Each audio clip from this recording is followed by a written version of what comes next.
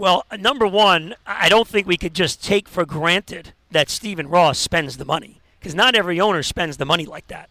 And who knows if that was what was going on. Maybe someone else went up. Maybe there was originally 4. Someone went to 4-2, and he just said, whatever it takes, just get it done.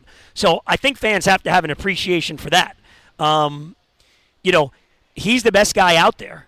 McDaniel, I think they were talking about him even last year, maybe coming. I mean, this guy's been around since the mid-'80s, coaching in the USFL, for crying out loud. So you talk about, and Crowder, you know this better than we do because you played, if you're going to stay in the game for 40 years, number one, you know what you're doing. Number two, you know how to adjust to the quarterbacks, the rules. And number three, and this should be number one, is you know how to relate to the players and get them to play for you, or else you don't stay around. So I think it's great that they got him. I think Javon Holland, from what I know about Fangio, I think that guy's he was great last year. He's going to unleash him because that's what it's. Fangio is kind of like the McDaniel of defense. All this pre-snap stuff and post-snap stuff and all that kind of thing. So I think it's a great fit, and I think Mike McDaniel, I look at it as like Fangio's almost the head coach of the defense. And I don't think it's almost like having 2 head coaches salary-wise. Yes. It is, and experience-wise. This guy was head coach for 3 years just a little while ago. So I'm all in on it. Look, anytime you can get the best guy at whatever position it is that's available, I think it's great that you do it, and he is the best guy out there.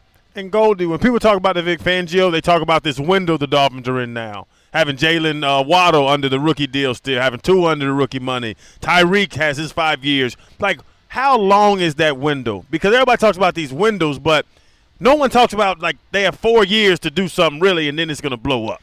That's a great question. Number one, if Tua gets hurt again this year, well, that part of it is gone. Right. They got to sign Sealer and Wilkins. Yeah. I mean, those guys, automatic.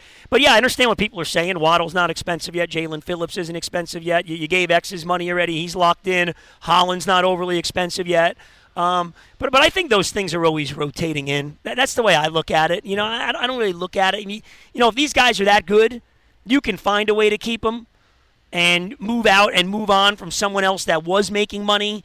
So I'm not 100% on personally about the window thing. Not with this team, not right now. Now, that said, I mean, they've got 7, 8 guys that are really, really good, and now they have the confidence in the second year with McDaniel.